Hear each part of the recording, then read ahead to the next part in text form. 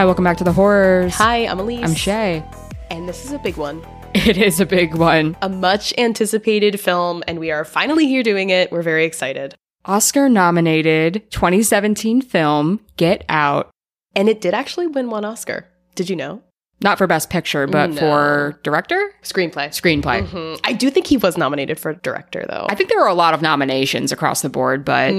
Heavily represented. It's always fun when we get to see the rare horror film that makes it into the Academy Awards. I don't know. It feels kind of like seeing a white elephant. And it did lose to a sci-fi-ish type of movie. For Best Picture, it lost to The Shape of Water. Really? Yeah. It's directed by Guillermo del Toro. Yo, anytime I hear Guillermo, my confession is that I think of the character in that Hulu show, What We Do in the Shadows. Do you know that show with the vampires? You talk about this show so often, and I still haven't seen it. If you're looking for just a silly, silly show about vampires, watch it. What We Do in the Shadows. There's a character named Guillermo. So anytime you mention Guillermo del Toro, I think of Guillermo, the familiar. Anyway, that's my little secret for you to know and to have and to hold. But we're here to talk about Get Out. We are. And in the spirit of names, let's talk about our ladies. We have Allison Williams as Rose Armitage. We know her from Megan. She is an American actress and producer. And she was Gemma in Megan. She's also in The Perfection, and that is her three-peat of Why I Do Not Trust Allison Williams. Her three-peat. I don't know that. Is that a show or movie? The Perfection, it's a Netflix horror movie, yeah. We must have talked about it when we did our Megan episode. We did. I forgot. Is it good? Yeah, it's creepy. We should do it. We should do it. Let's do it. Let's do it. Then we have Catherine Keener as Missy Armitage. She's an American actress, a 2-time Academy Award nominee for her roles in Being John Malkovich and Capote. But she's literally in so many other things. Like, she's the voice of some animated characters. She dabbles in many, many genres. So she's everywhere. Then we have Betty Gabriel as Georgina. She's an American actress, and this film was her breakthrough role. And she has since starred in Unfriended Dark Web. I've seen it. She's very good in it. And she was also in the Netflix series Clickbait, which I watched. Did you ever watch that? It's kind of like a thriller. This movie seemed to open a lot of new doors for her, which is cool. I feel like we'll be seeing her as the years go on. Getting into our pre-plot trivia. This film was written and directed by Jordan Peele. Due to the success of this film, Jordan Peele became the first African-American writer, producer, and director to earn more than $100 million in a debut film. So, milestone number 1 out of 70,000 for this movie. Peele won the award for Best Original Screenplay, and Daniel Kaluuya, who plays Chris, our main character, was nominated for Best Actor at the 90th Academy Awards. And you mentioned this was also nominated for Best Picture. Yes. Which is really cool. So Jordan Peele is the one who won for Best Original Screenplay, but it was also represented as a nomination in several other categories. Daniel Kaluuya was given the lead role on the spot after nailing his audition. Jordan Peele said Kaluuya did about 5 takes of a key scene in which his character needs to cry, and each was so perfect that the single tear came down at the exact same time for each take. Wow.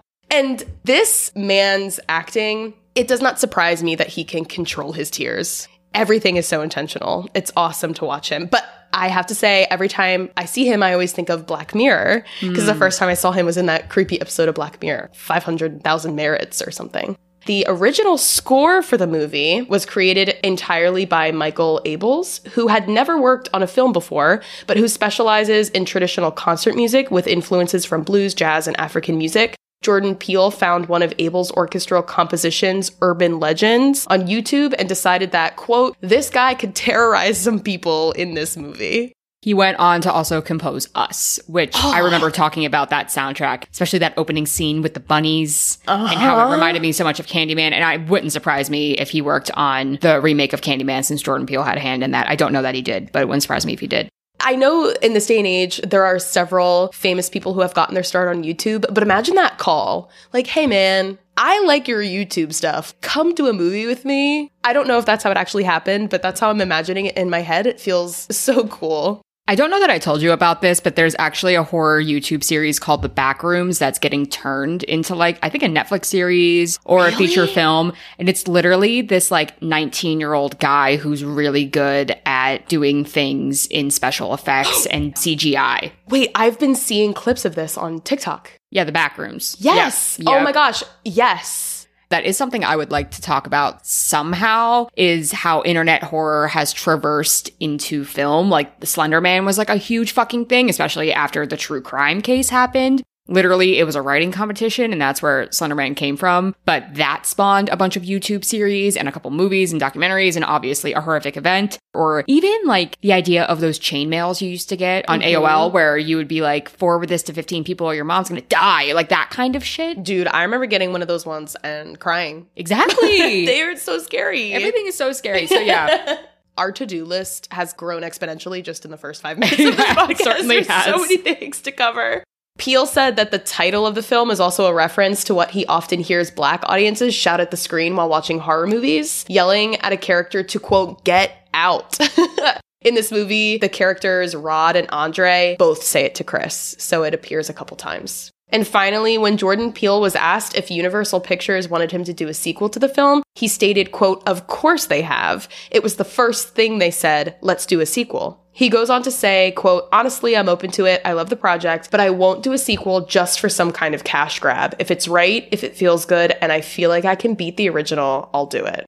And that's something I appreciate about this guy so much is you can tell he's such an avid horror fan. And I think he knows the science of building anticipation to a sequel, knowing that everything else he has put out since then has been of similar caliber or quality with Us, the Candyman remake, Nope. Like everything that he's done has been so successful. So he knows that no matter how long he waits at this point, people will show up for a Get Out sequel for sure.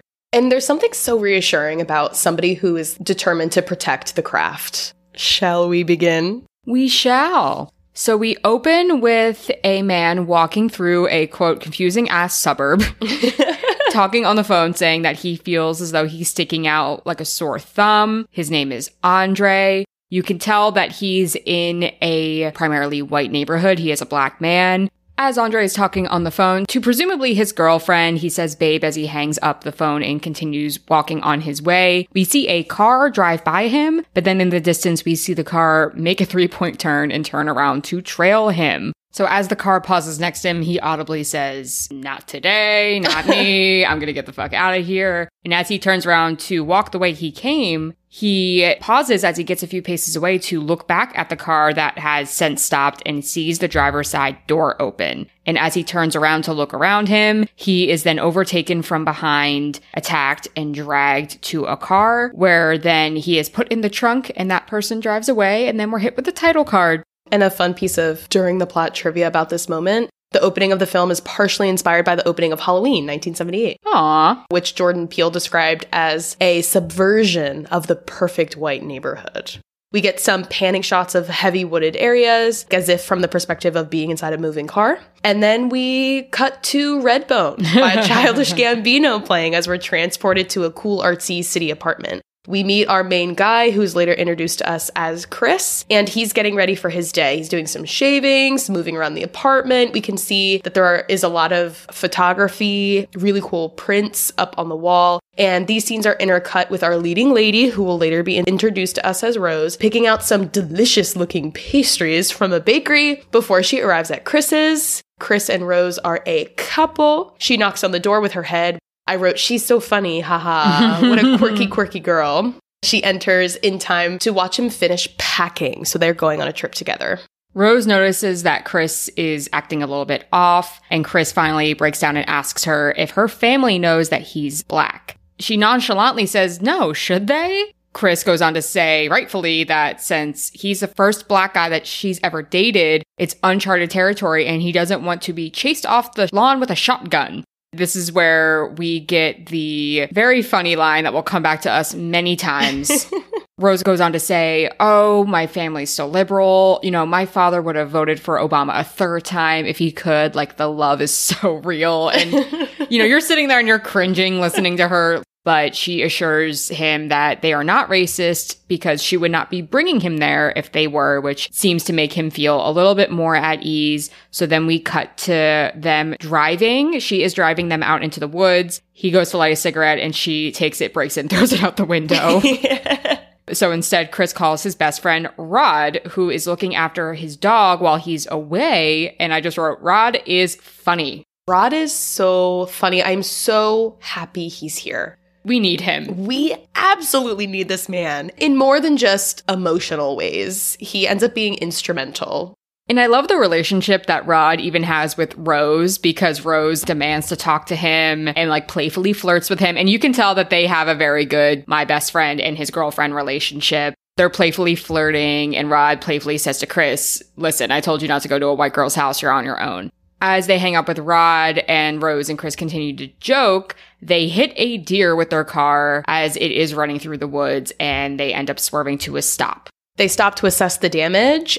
We can see there's a lot of blood on the front of the cars, some denting on the front fender, but Chris can hear from some yards down the road the sound of a crying deer. So the deer is still alive. He slowly approaches the deer, who is lying in a little bit of a clearing in the brush on the side of the road, and looks on sadly at this dying animal. Then cut to the police being there. They have clearly called law enforcement to submit a report. And we see that the officer tells Rose to call animal control next time for something like this, but not the police.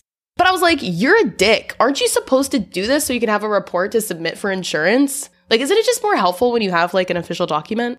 Yeah, I mean, I just think it's getting across that this cop is a dick, which is then solidified by what happens next. Yeah, because he sees Chris and asks for his information. Rose immediately jumps in and says he wasn't driving. His information doesn't matter. This is my car. I'm the driver. The officer pushes again to seize Chris's information, but Rose basically is like, it's bullshit of you to ask that. There's no way you need his information. No. And the officer stands down and leaves. I think it's also important to note here that Chris says, oh, I don't have a license, but I have a state ID. So he does not drive. So, oh, I didn't even catch that. Well, he lives in the city, and he has lived in the city this entire time. And I think that kind of adds to that level of isolation when he does want to like leave later, because he cannot leave without her. Oh my gosh, this really changes a lot for me. Right. I also have things to say about the deer later when we learn about Chris's family. Excellent. They arrive to the house, the grounds, because this house is fucking huge. Massive. They unload, and there is a distance point of view shot of Rose's parents greeting them both very warmly as the groundskeeper, Walter, watches them from afar pretty ominously.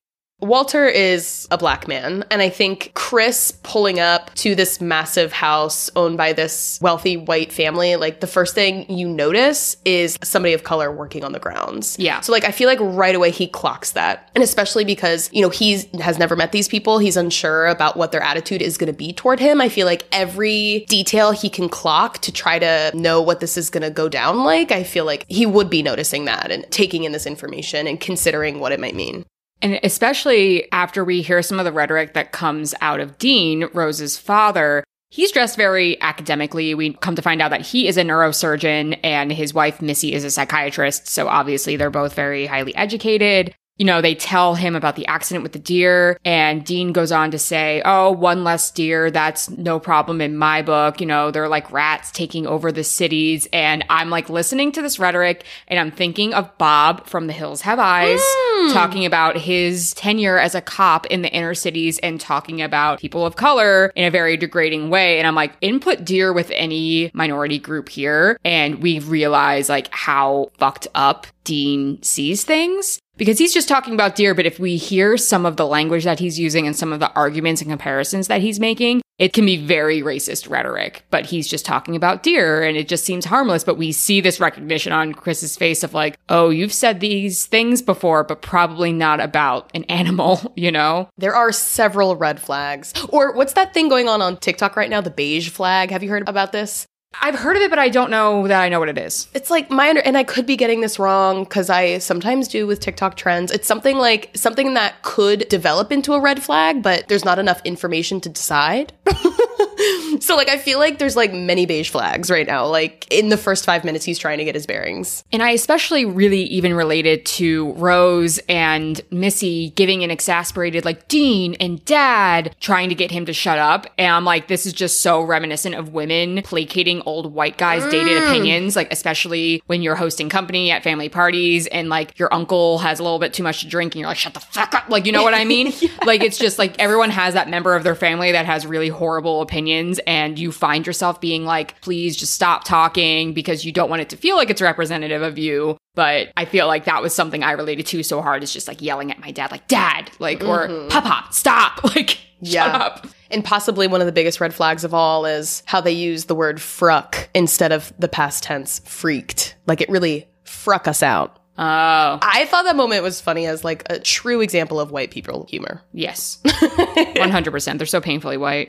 Dean takes Chris on a tour of the house, shows him Missy's office. We learn that she's a psychiatrist. She has recently made really big breakthroughs in the realm of hypnosis. He shows him some family photos. We see that there is a son, Jeremy. He studies medicine like his old man. And the dad talks about being a traveler and getting to go to many places. He shows him some more family photos. And there's a picture of his dad, the grandfather figure. Dean fills in some information about how he used to be a really strong athlete, but he was beat out by Jesse Owens in the Olympic Games. And they were the games that Hitler himself was present at. And the dad mentions how cool it was that his racist dad thought he was going to win this race as some kind of superior athlete, but was beat out by a black man.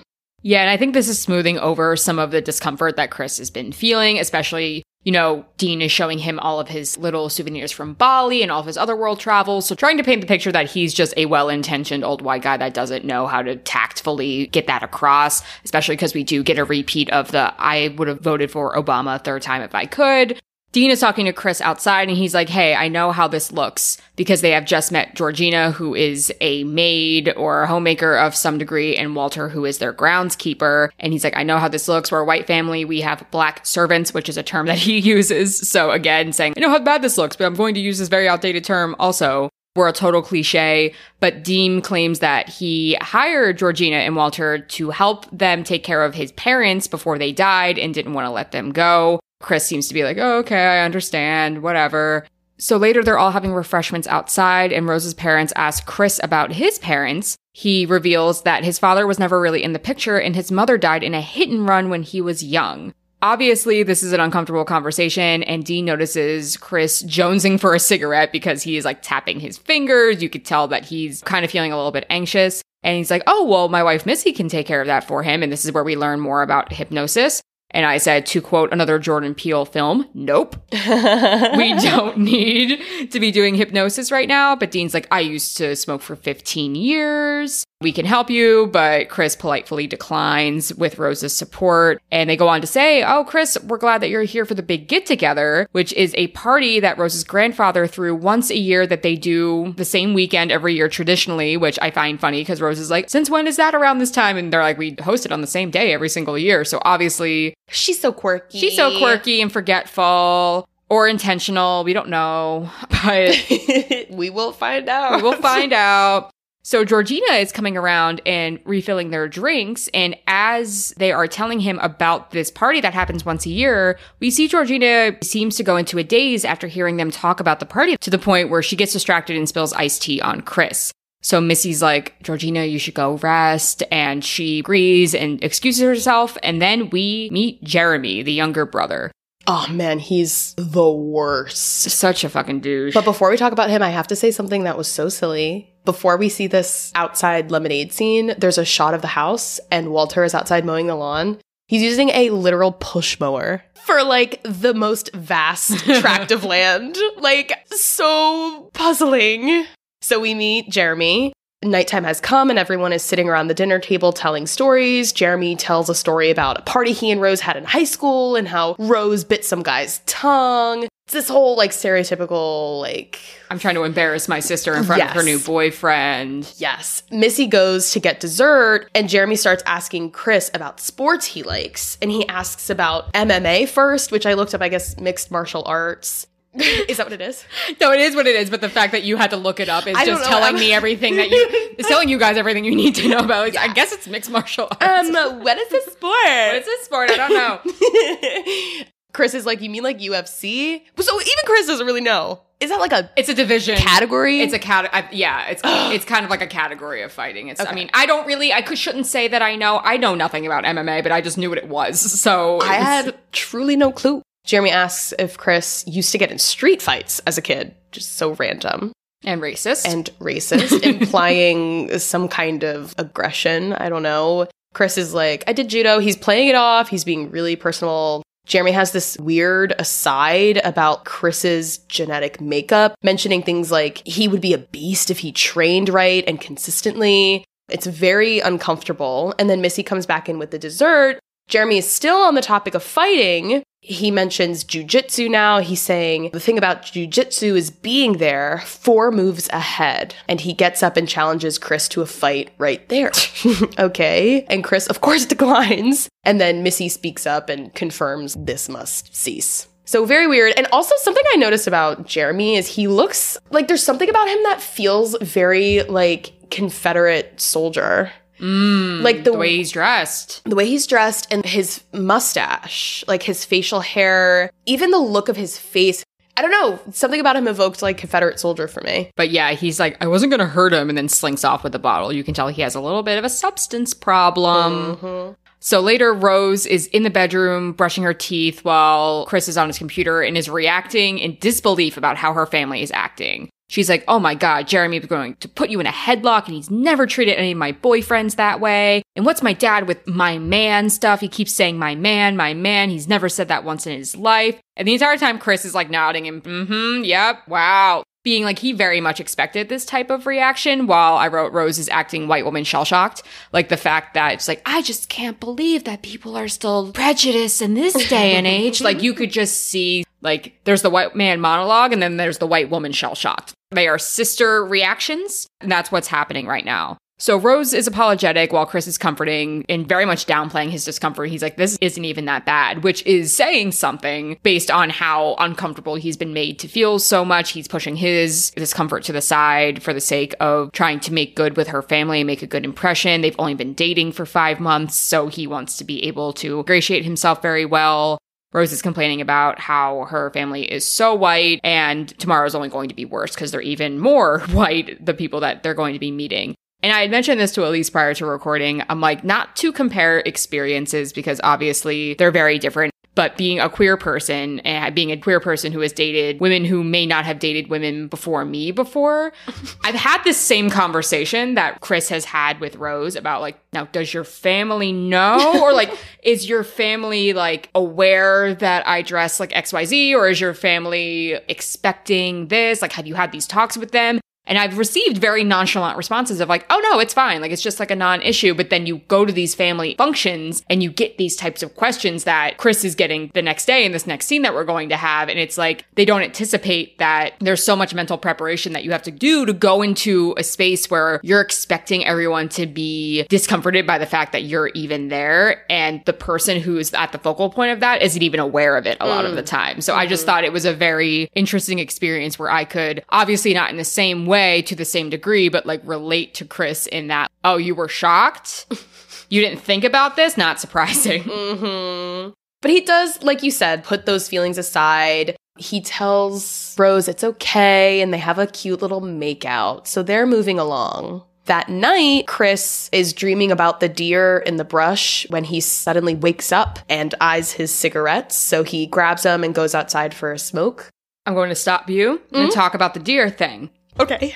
Bambi. He is Bambi. He was left alone in the woods while his mom went off and died and never came back. It's very Bambi to me. That's exactly what I took out of it. Especially, like, there's no coincidence that they hit a deer. They could have hit anything. I mean, I know there's a lot of deer. Hitting deer is very common in these parts, at least. I was kind of wondering why a deer. That makes so much sense. Bambi is so troubling It's so emotionally dense. And the fact that his mother was killed in a hit and run. They hit the deer. Oh my God. Very traumatic for him. And obviously we don't realize it in that initial scene, but then once we learn what happens to his mother and he feels the need to go and be with that deer when she dies. And it remains a theme. And it's a doe. It is a doe. I'm really thinking about so many things differently now. There's so many things. That's why I love these conversations. I know, right? There's so many things I'm thinking. I'm also thinking back to the rabbits again and us, like this presence of these animals and like the symbolism or meaning or cultural use of these animals. Like, it's awesome. Fucking Jordan Peele, man. Fucking Jordan Peele. So outside for a smoke. And it looks like Georgina is also awake. We have this spooky moment where we see Chris walking toward the camera in the hallway, but we see Georgina like move in the perpendicular hallway behind him, which is very spooky. She's very ghost-like in that moment. But Chris makes it outside, and as he's standing there smoking, he sees somebody running toward him full speed from the tree line. And as the man gets closer, we see that it's Walter. Chris is stunned still. He doesn't know what to do. And right when Walter gets close enough to Chris, he quickly pivots away and continues running in the other direction. Do you remember the Get Out challenge? Something is happening in my head. That was like a thing that people did on Vine or something. Obviously not TikTok because it was too early, but they would go running full speed at someone and see how quickly they could pivot before like hitting the person that was there. That is ringing bells, but no, I can't say that I can truly place that. But yes. It was a thing. It became a meme. Oh my God. I bet there were a lot of injuries. Yes. Lots of crash and burns. Oh my God. While Chris is outside, he looks up to a window and sees Georgina is inside looking at her reflection in the window, checking out her hair, fixing her face. And Chris is, again, probably thinking that these people are acting really strange because they are. He heads back inside and sees that Missy is awake, sitting in her study. She teases him about being outside for smoking and asks him to come and sit down. So he does, and they start chatting about hypnosis. And she asks him again if he's interested in being hypnotized into quitting his addiction, but he declines. But then she starts asking him a bunch of questions about where he was when his mother died. Very quickly, the topic turns quite serious. The entire time, she's stirring her tea in a teacup. Because he had even joked, like, oh, what is it? You're going to take out a pocket watch and swing it in front of my face. But we come to find out in the circular motion, this is her form of hypnosis. The clinking, the consistent clinking. So as she's answering questions, paired again with that consistent stirring sound of the tea, Chris is already being hypnotized before he even realizes what's happening. So as Chris is answering questions about what he remembers about the night his mother died, he starts by saying he remembers that it was raining. Missy encourages him to find the sound of the rain, and he sinks further into his memory, and we start seeing a flashback now of a little boy sitting on a bed. And we can see Chris, grown Chris, is growing extremely tired as the session continues, like heavy eyelids, limp posture, like he is descending. So as Missy is questioning him, she's like, okay, listen to the rain. What did you do? And he's like, I didn't do anything. Well, what did you do? He's like, I just sat there. Why didn't you call somebody? It's very victim blamey the way that she's asking the questions. Especially because the mother wasn't home. Chris realized she wasn't home, but was just waiting for her. Like, it just feels very like, what was he supposed to do? He was a little kid, probably just waiting for his mom to come home. Yeah, and she was like, so you just sat there? And he said, I didn't call somebody because I thought if I called somebody, it would make it real. There's mirrored shots of him as a kid scratching at his bedpost with anxiety and then him scratching the chair in the present. So there's a lot of him feeling what he was feeling in that moment. And she's like, well, how do you feel now? And he's like, I can't move. And she's like, you're paralyzed, just like the day that you sat there and did nothing. Again, very victim blamey, especially in comparison to the way that we see Rose talk to him later about the situation. Then she says, now sink into the floor. And he's like, wait. And she says, sink. And then we see in the flashback, the boy sink into his bed, Nightmare on Elm Street style, a la Johnny Depp.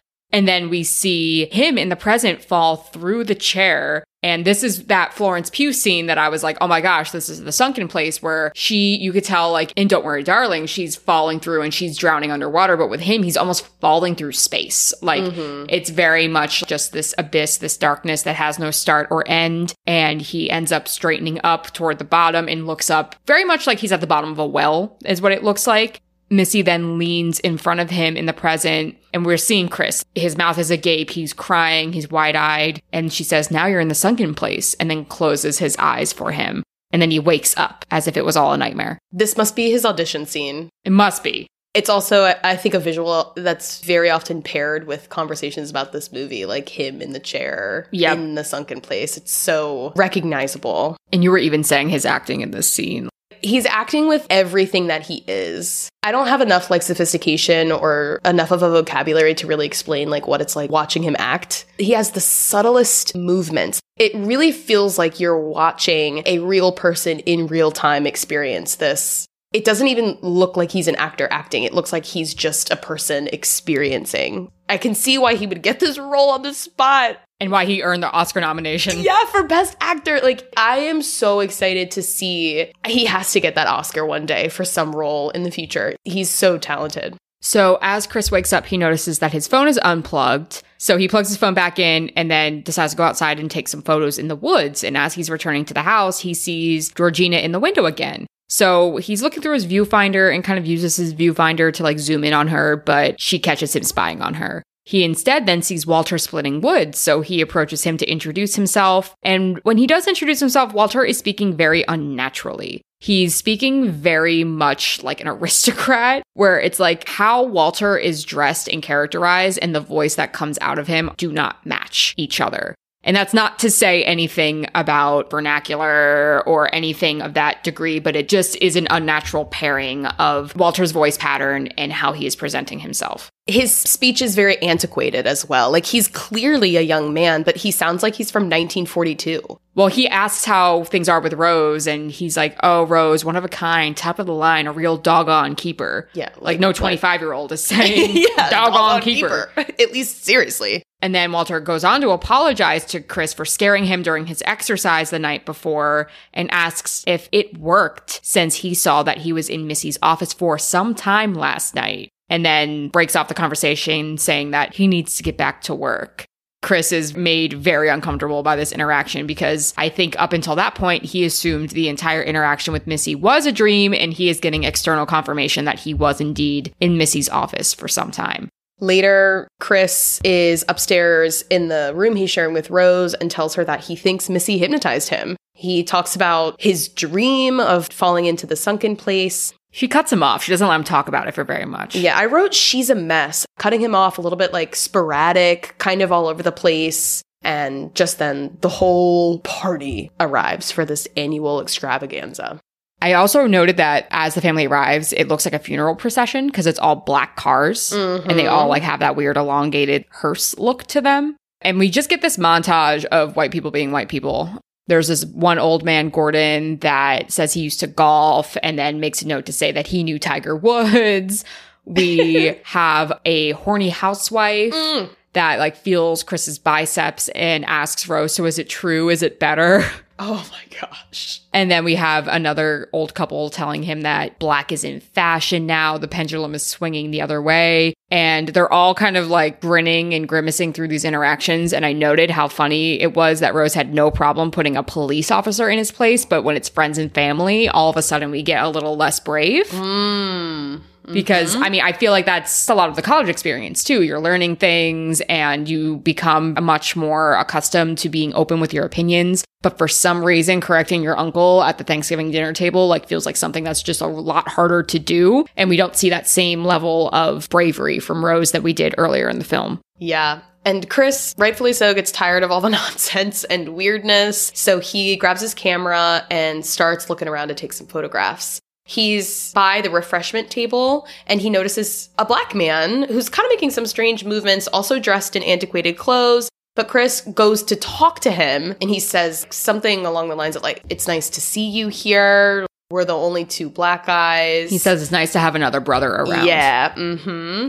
This guy, much like we saw with Walter and Georgina, is acting in that same funky way where his speech is very antiquated. He's overly... It's like 1950s manners. It's like kind of like an eagerness. Yeah. Like this unnatural eagerness. And a woman comes and joins him. A much older woman. A much older woman. She starts talking to this man. His name is Logan. In a lovey-dovey way, we get the sense that they are together romantically. And they leave Chris feeling more confused than ever. So he wanders off and ends up meeting this man named Jim Hudson. He is a blind art dealer who Chris is actually familiar with. Jim says that he's actually a fan of Chris's work. There's some humor about being a blind art dealer, but Jim ends up revealing that he lost his vision after trying to be a photographer and then deciding to be an art dealer. And having this kind of conversation makes Chris feel a little bit more at ease because Jim also calls out about how pretentious everybody else is being around them, where he seems to be a little bit more down to earth.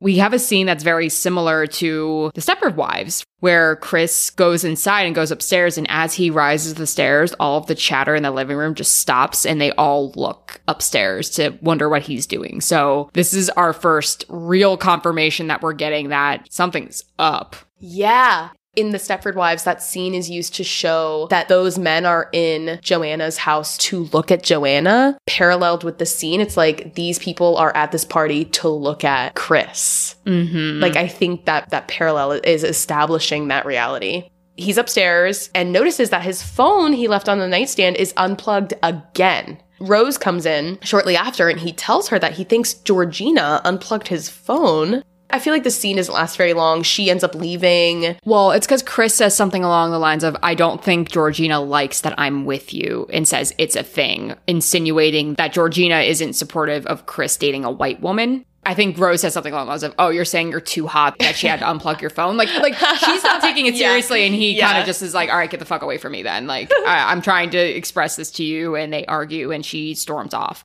Chris instead calls Rod to tell him about the hypnosis, and Rod is delivering the much-needed comic relief that we need in this movie. Warns him that white people love to make other people sex slaves and shit. Look at Jeffrey Dahmer, and there's a lot of crude conversation about Jeffrey Dahmer, obviously his crimes against young black men, and being like, that's you, man, you're gonna be Jeffrey Dahmer, and, you know, they're laughing, and it's a very funny scene, despite the very morbid context.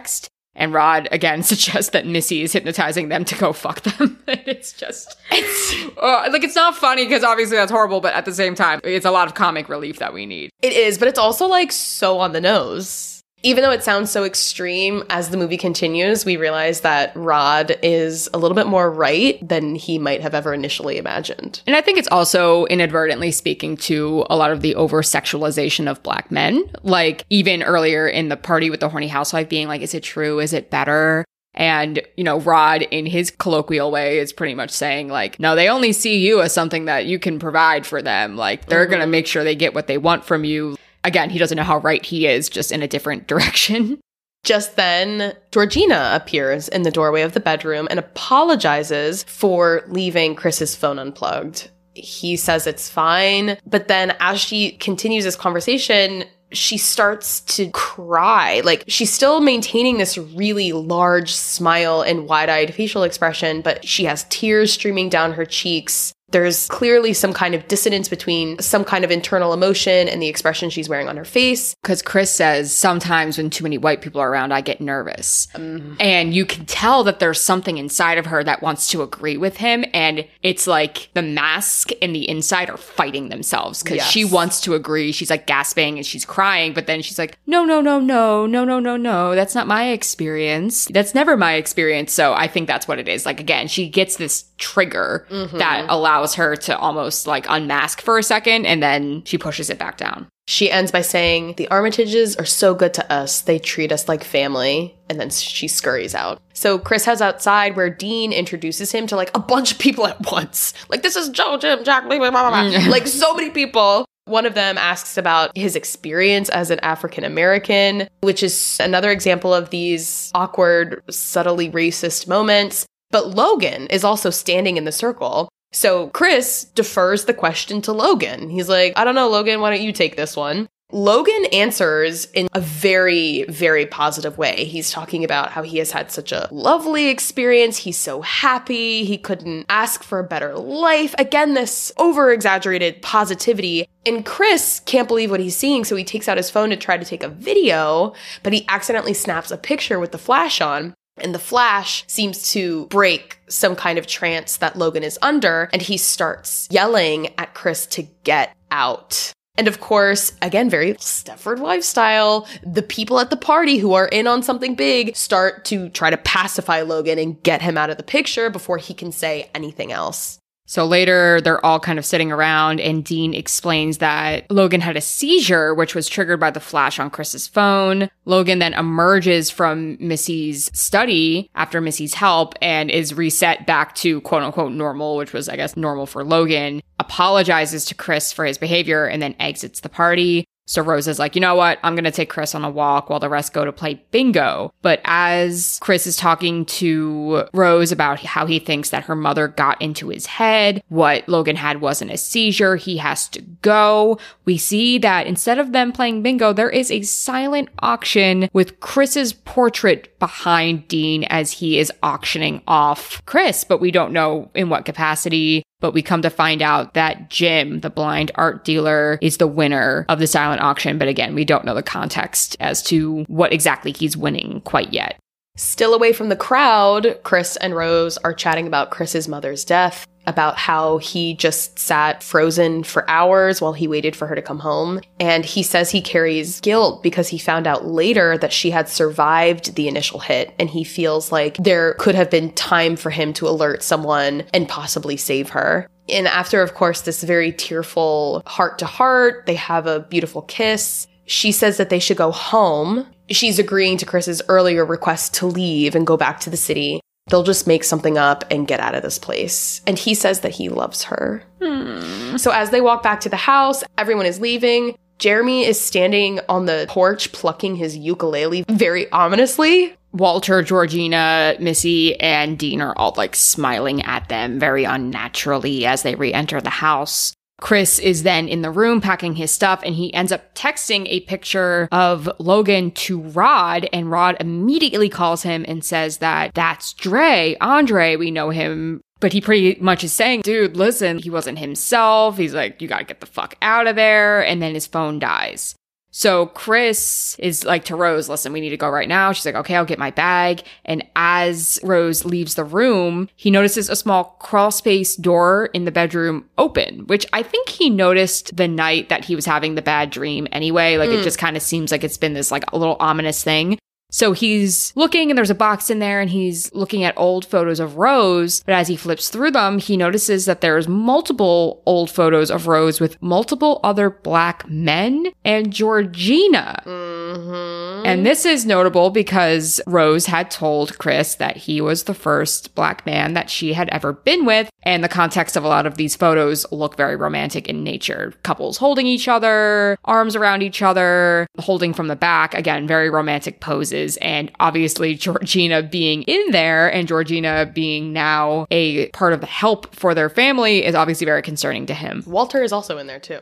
I didn't see Andre in there, though. And that was No, because it's implied later. He's the one that got in the beginning of the movie. Well, no, I know that Andre got in the beginning of the movie, but that makes me wonder why he was kidnapped versus the Rose bringing home scheme. I think at some point the dad makes a comment about Rose's methods versus Jeremy's methods. Oh. So, like, Rose's method is to seduce. But Jeremy, he doesn't have the same method. You know, he's much more violent, physically violent. He's just going to go out and kidnap them. Right. Okay. That makes sense. He puts the photos away as Rose re-enters, asking if he's ready to go.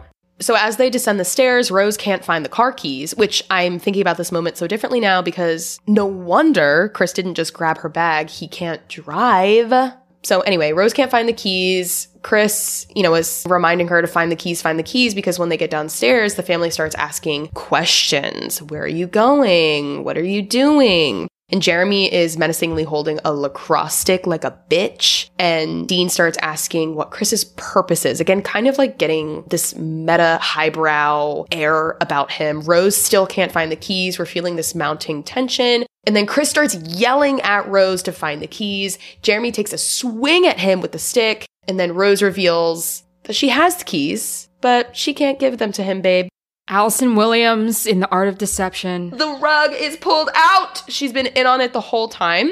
And now the whole family is against him. Chris tries to run, but Missy pulls some hypnosis shit and stops him by clinking her little teacup. He falls to the ground. They take him to the basement. And as he is fading out of consciousness, we hear them conversing about him. Rose mentioning, he was one of my favorites, as it fades to black. So meanwhile, Rod can't reach Chris. It's been a couple days. Chris still isn't home. He's growing concerned about where his friend is. So Rod goes to the internet and he starts searching for Andre, the guy, of course, that had just seen Chris at the party. But he finds an article that months prior, Andre had gone missing. Okay. And so he is definitely tipped off that something is wrong now. Back at the house, Chris is tied up in the basement. He wakes up facing a taxidermied deer head. And he tries to escape his bindings, but then this vintage TV set turns on and starts playing in front of him. And that's where we meet Granddaddy Roman Armitage, who is mentioned several times throughout the movie. He's on the screen and he's giving a spiel about how if you're watching this, you've been chosen because of your physicality, your capabilities. The tea cup pops up on the screen. There's a recording of the stirring, and Chris is knocked back out again via hypnosis. Back to Rod. He goes to a police station and explains the situation, but he is not heard. This is another kind of funny scene where at first the officer listening to Rod seems like she's really invested in the story and brings in her other partners to listen, but then they all break out laughing together. Poor Rod.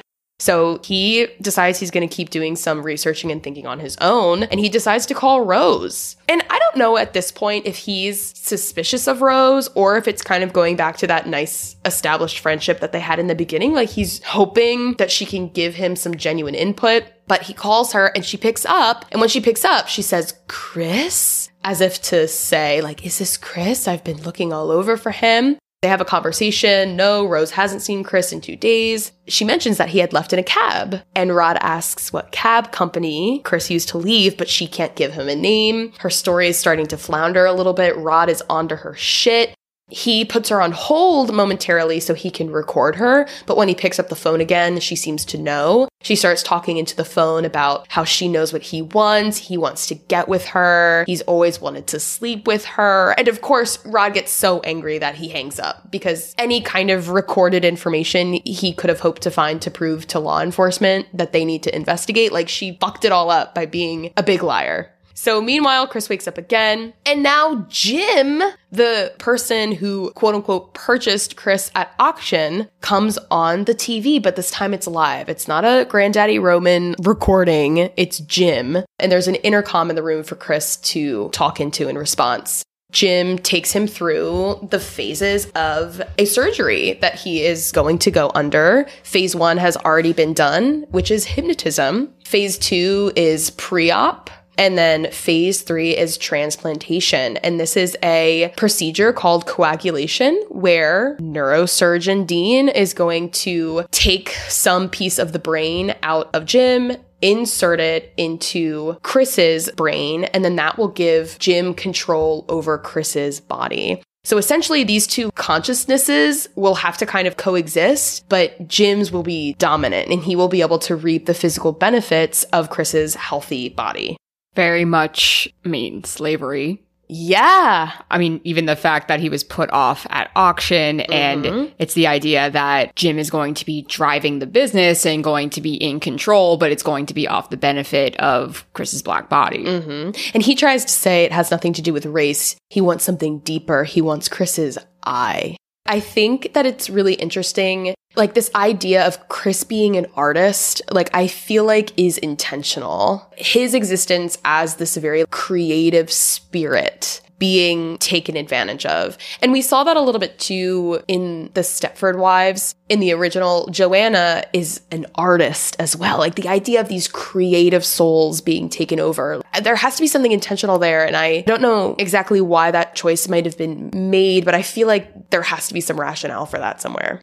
Anyway, Jeremy comes down with his little scrubs on to fetch Chris's body for surgery. He has been knocked out again by the sound of the teacup. But Chris gets up and knocks Jeremy across the head and then pulls some cotton out of his ears, which he had gotten from scratching at the armchair. So he plugged his ears so he wouldn't hear, and he gets Jeremy nice and knocked out. Chris then heads down the hallway to the operating room where Dean is about to perform the surgery. We can see that Jim is already under and already sliced into. Dean comes out into the hall looking for Jeremy, and as he looks, Chris runs at him full speed with the taxidermied buck and impales him. So it's cool, like the deer mount mounts Dean. But also I'm thinking about your Bambi comment. This is like Chris is a man. Yeah, Chris grew up and can protect his family now. Oh. And in the process of this whole situation, knocks over a candle, so things start catching on fire.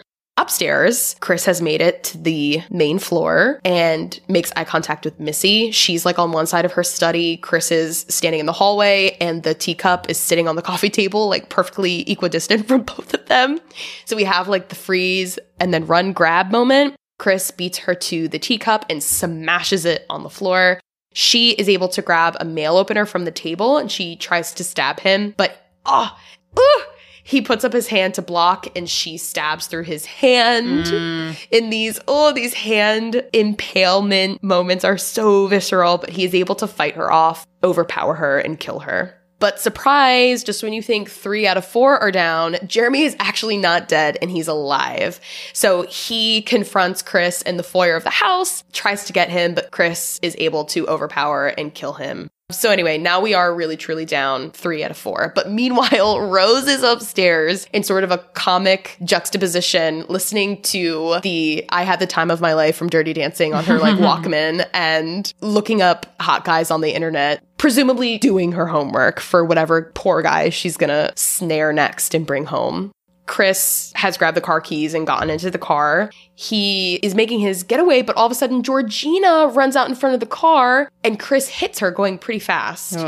Obviously, he's very shocked. This is paralleling not only the deer scene, but what we know about his mother's death. And he decides to get out of the car, put her in the passenger seat, and leave with her. Rose now has caught on to the fact that something is amiss because she heard the impact of the vehicle outside. She goes to the front door, sees what's happening, and whispers, "Grandma," which is like, what? No. So is this the grandma in the body of Georgina? Rose goes back inside, grabs a gun. Meanwhile, Grandma Georgina has come to in the car and starts freaking out at Chris for ruining her house. She starts attacking him from the passenger seat, and in the commotion, he crashes the car, and Georgina is instantly killed. Maybe like a minute or 2 later, not much longer, Chris comes to, and an armed Rose with Walter gets to Chris. We know now, like we learned, that Walter is actually possessed or inhabited by Roman, Granddaddy Roman. So the grandparents who we thought were dead are very much alive inside the bodies of these two folks. Chris, thinking quickly and just in time, uses the flash on his phone to neutralize Roman, which allows Walter's consciousness, like the real Walter, to regain control of his body. And he is able to take Rose's rifle. He thinks fast and pretends that he's still Roman in control, but he tells Rose to give him the rifle, but it's really like Walter's true consciousness in control, and he turns and shoots her in the stomach before shooting and killing himself. Rose seems to be dead, but she then awakens and tries to love bomb Chris into sparing her. Chris begins to strangle Rose, but he can't go through with it. He finds himself unable to kill her. And then we see police lights and sirens approaching.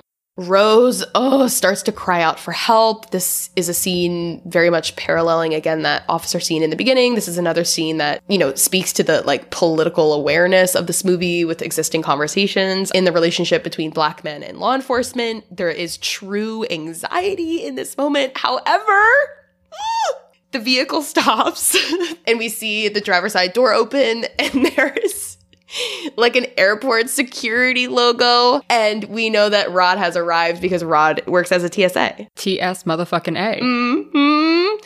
We are so happy to see this man. We have another comedic I told you so moment from Rod. Chris asks, "How'd you find me?" And of course we have the iconic "I'm TS motherfucking A." We handle shit. And then Chris gets in the car and Rod is able to drive him and Chris away to safety. And that is the movie. This ending, at least. Yes, this ending. So, should I get into the alternate ending now? Go for it. Okay, so let's do that. So there is an alternate ending. This information is from the Wrap article titled "Jordan Peele Reveals His Alternate Get Out Ending," and it recounts a Jordan Peele interview discussing the topic. The alternate ending is essentially that instead of Rod showing up in his TSA vehicle, the police arrived at the house and arrest Chris for murdering the entire Armitage family. Peele comments, quote, "In the beginning, when I was first making this movie, the idea was, okay, we're in this post-racial world, apparently. That was the whole idea. People were saying, we've got Obama, so racism is over, let's not talk about it. That's what the movie was meant to address. Like, look, you recognize this interaction. These are all clues if you don't know that racism isn't over. So the ending in that era was meant to say, look, you think race isn't an issue? Well, at the end, we all know this is how the movie would end right here." End quote. But when he realized that the conversation around racism was changing in America in light of the murders of Trayvon Martin and Michael Brown, he decided to give fans a more hopeful ending. Quote, "It was very clear that the ending needed to transform into something that gives us a hero, that gives us an escape, gives us a positive feeling when we leave this movie. There's nothing more satisfying than seeing the audience go crazy when Rod shows up," he said. I love that it's Rod. I just love that it's Rod.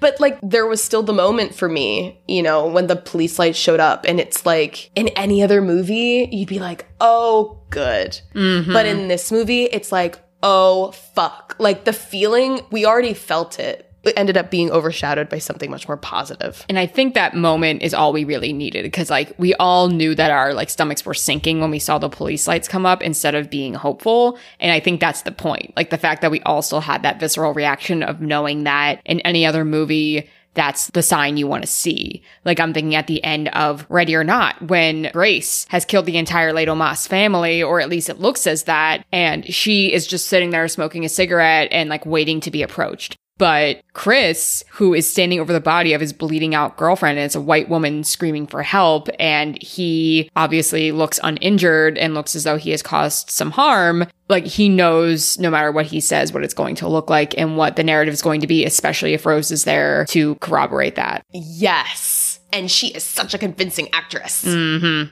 So let's get into some more post-plot trivia. I was telling Shay before we started recording that I feel like Get Out is kind of like an unintentional finale to discussing a lot of themes and patterns that we've been exploring, not only in the science fiction themed April, but also with some of the Gothic tropes that we've been exploring over these last couple episodes. This is focusing specifically on the idea of the sunken place and reimagining Gothic tropes from Aviva Briefel's essay, Live Burial, The Deep Intertextuality of Jordan Peele's Get Out. So, in her essay, Briefel discusses Peele's use of Gothic tropes and how his film adapted said tropes to represent racial oppression. I will be discussing some of her points, but the whole essay is definitely worth reading, of course. The first trope Briefel mentions is the sunken place as an interpretation of the Gothic live burial trope. While Chris is not literally buried alive like we would see in classic tales like Edgar Allan Poe's Fall of the House of Usher, he's metaphorically and spiritually buried alive by microaggressions and systemic racism.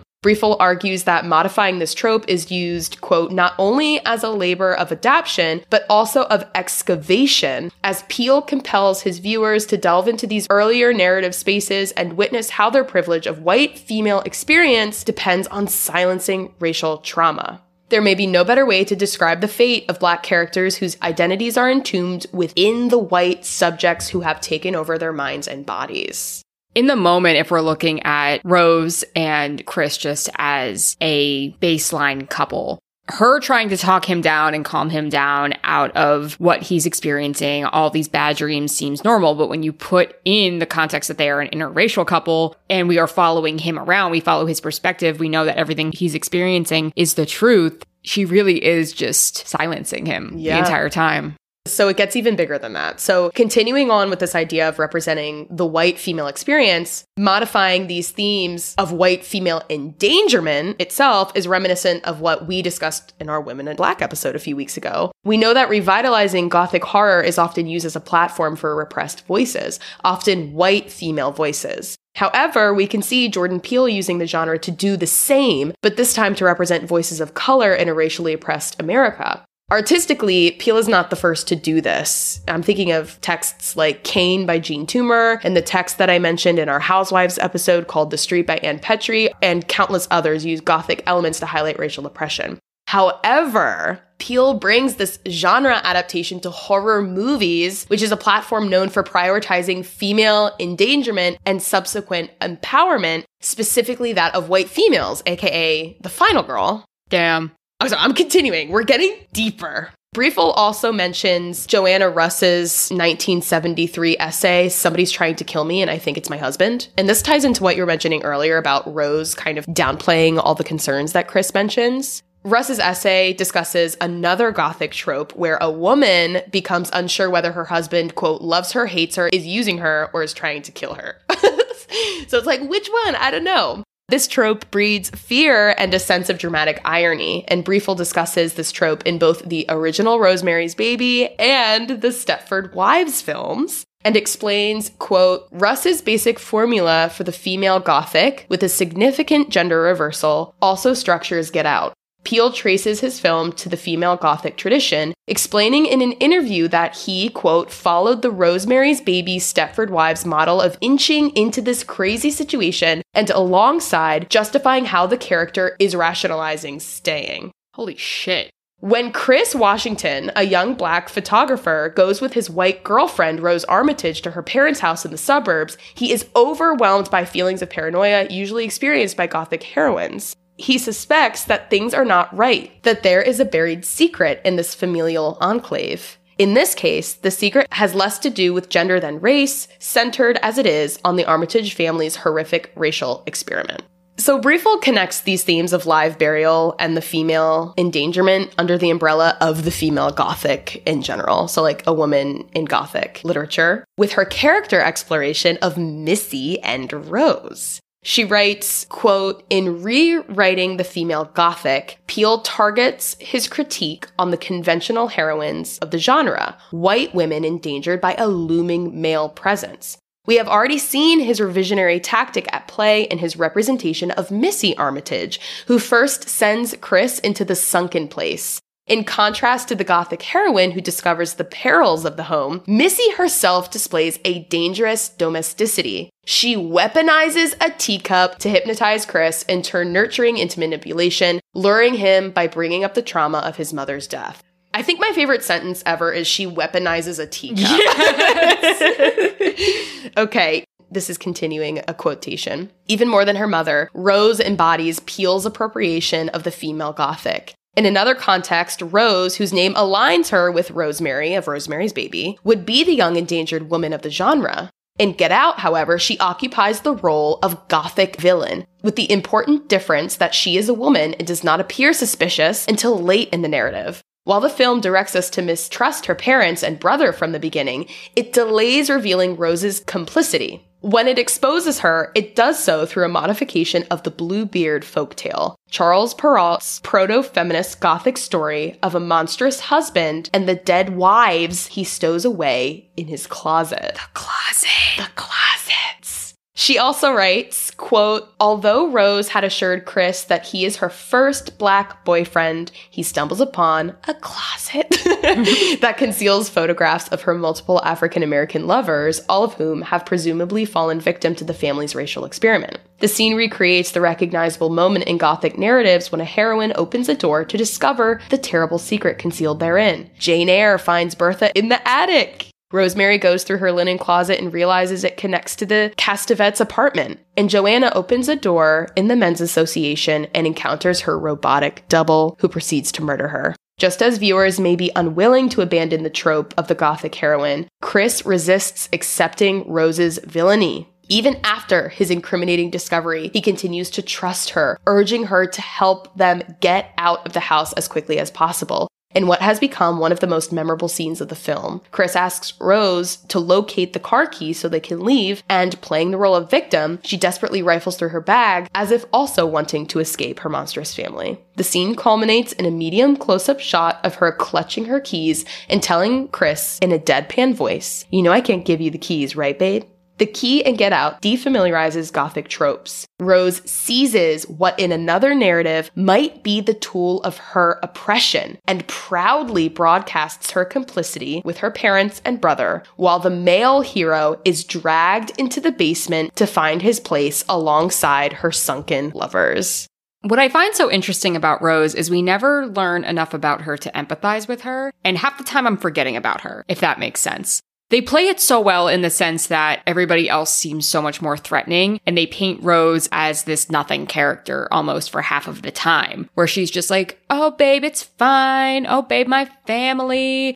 And you kind of expect her to just be like some gruesome kill to add to the kill count, but she is the mastermind. She's the main villain. She's doing the research. She got him there and is stranding him there. What you said makes me think about the fact that she has done this before several times. And I'm wondering if part of her unremarkability is the fact that probably everything she's saying is a script to her. Mm-hmm. Rose is so removed from this, not only of her own mentality, but because of the sheer amount of time she has experienced it. So her unremarkability is really just practice. Yeah. Wow. Which I think could also be symbolic of something in itself. She's desensitized almost. And especially like watching her doing her homework upstairs, listening to Dirty Dancing. It's like she enjoys this. Like this is a job. This is a script that she's reading.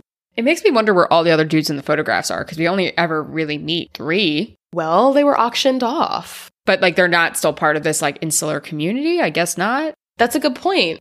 I don't know. Maybe it's referencing something about a larger community. Maybe not everybody can make it to every auction. And if you think about it, we're told that this is an annual event, but Andre, aka Logan, was kidnapped, I think the article said maybe 3 to 5 months ago. So this isn't something that happens once a year. Like, we don't know how often this happens. This could be a very frequent thing. So maybe the people that come aren't just all the people in the community. It's just who is available that day, Sure. But there's always one right around the corner. Mm-hmm. So Peele's film also includes elements of science fiction in its creation, despite not being technically classified in the genre. And this is something Isaiah Lavender III argues in his essay, Getting All of It, on Jordan Peele's Get Out political horror. Lavender writes, quote, I concede Get Out's horror roots even as they are steeped in science fiction tropes. Any plot that involves body swapping comes across as science fiction. In this case, Peele taps into racial science, pseudoscientific beliefs of a supposed black physical superiority measured against hypothetical white mental superiority. Through the fictional and fiendish coagula procedure, a brain transplant mixed with hypnotherapy, whereupon rich white folks inhabit black bodies and achieve a kind of immortality, deeply ironizing the United Negro College Fund slogan, quote, a mind is a terrible thing to waste. That is, a white mind, not a black one. In fact, Peele equally taps into the dark side of American history, its psychic racial wounds, by utilizing a Morrisonian rememory to discomfort his audience in the weaving together of the past and the present to affect our sense of reality. Peele's astounding creativity blends madness and clotting. Madness in the sense of evoking the insane Roman emperor Caligula and signposting this insanity through the Armitage family patriarch and inventor of the procedure, named Roman, and clotting in the sense of the coagulation of body matter, congealing into an ever-thickening mass like a cancer. Sticking white brains in black bodies is the stuff of science fiction and horror along the lines of a classic film such as Don Siegel's Invasion of the Body Snatchers and its many imitations. To pull this premise off, Peele coagulates themes of alien abduction, the pocket universe of The Sunken Place, black marginalization, and body swapping with a contemporary silent slave auction, where the affluent whites use color-coded bingo cards to literally bid on Chris's black body as a site to transfer their own minds. Does Jordan Peele sleep? I don't know. They're like the layers, like all of this genre, like reinvention. And there's like 4 genres. There's like a million genres being reinvented. Also this history being evoked, not only United States history, but again, this connection to, I think, Caligula is so interesting. But to give just a little bit more perspective on the volume of literature that already exists on this 2017 film, Lavender also spends most of his essay commenting on some of his favorite pieces from the works collected by Dawn Keatley titled Jordan Peele's Get Out Political Horror. So literally, this woman, Dawn, has 18 contributors in her collection that literally comment on different theories and aspects surrounding the movie Get Out. There's connections to other films, genres, and things like that. And this collection spans across 16 chapters in 2 parts. So this is like already something where somebody has collected literature on this movie and put it out as a 2-part collection. Mm-hmm. So like I have, with this little bit of information, started to scratch the surface of all the things that exist out there in this movie. You know, that's part of the reason why it's so amazing. Jordan Peele is a mastermind, and he did so much to completely change the genre. Well, the horror movie genre, what a horror movie is, and also pre-existing genres, just challenging everything that already exists, which is really the sense that I'm getting from the literature I was able to read.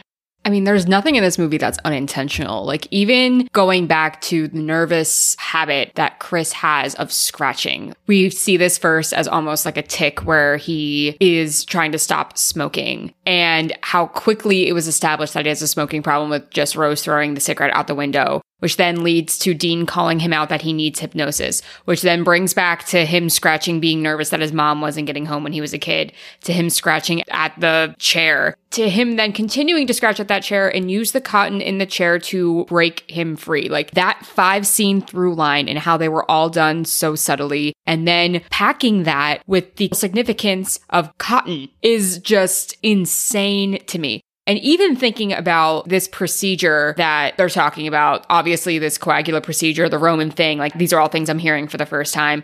Even just thinking about something like Henrietta Lacks and that whole storied history of Henrietta Lacks's cancer cells being used to further biomedical research to this day, how the continual use of Black bodies is disenfranchised and is used without the proper credit being given. Or consent. Yes, obviously, which is obviously very present in this film as well, like taking over the entire consciousness of these Black bodies for their youth, their vitality. Because I was even thinking too, the fact that Marianne, the grandmother, and Walter, the grandfather, like, they're old. Like, do they want to be chopping wood and like cleaning about the house? Or is it now that they just have this younger vessel to do it, that they're just kind of continuing life as they always did if they had never aged? And that's kind of the point. Yeah, it makes me think of the push mower. The old man wants his old-fashioned little push mower that he knows how to use. And even the fact that Marianne's like, oh, like, I unplugged your cellular device. Like, everything is so antiquated because they're not being replaced. They're just transferring their consciousness. It's weird. My God, Logan. He's not just like a new side piece for that older woman. He's probably her husband. Yeah. I just realized that. Oh, yeah. No, that's her existing husband that was probably dying and frail. And it makes me think of that Horny Housewife scene, too, where we see that man in a wheelchair on oxygen. And it's like, looks nice, doesn't he, babe? Meaning, like, don't you want him? Because you're going to die soon. So many layers. So many layers. Also, like, just a great movie. No, it's a great movie. And it's weird because Our Lady in this movie is obviously like the main antagonist. She's the main villain. Yeah. I do think it's interesting that we spend the entire time in this movie not knowing who the villain is until we do, or not expecting the main big bad to be who she is until she's revealed. Again, I just can't trust Allison Williams at this point. I don't know. Anytime Allison Williams plays somebody, I just can't trust her. I don't blame you. I understand why you were so on edge when we talked about Megan. I know. And she wasn't even bad in Megan. She wasn't even bad. But I was expecting the heel turn because she does it so fucking well. She does it in the perfection too. It's just like, damn. Well, as always, if you haven't followed us on Instagram yet, to follow what we're planning in the future, answer polls, see updates, please do that. You can find us at The Horrors Podcast. Also, feel free to email us with any requests, questions, things like that at thehorrorspodcast@gmail.com. And until next time, we're The Horrors. Bye. Bye.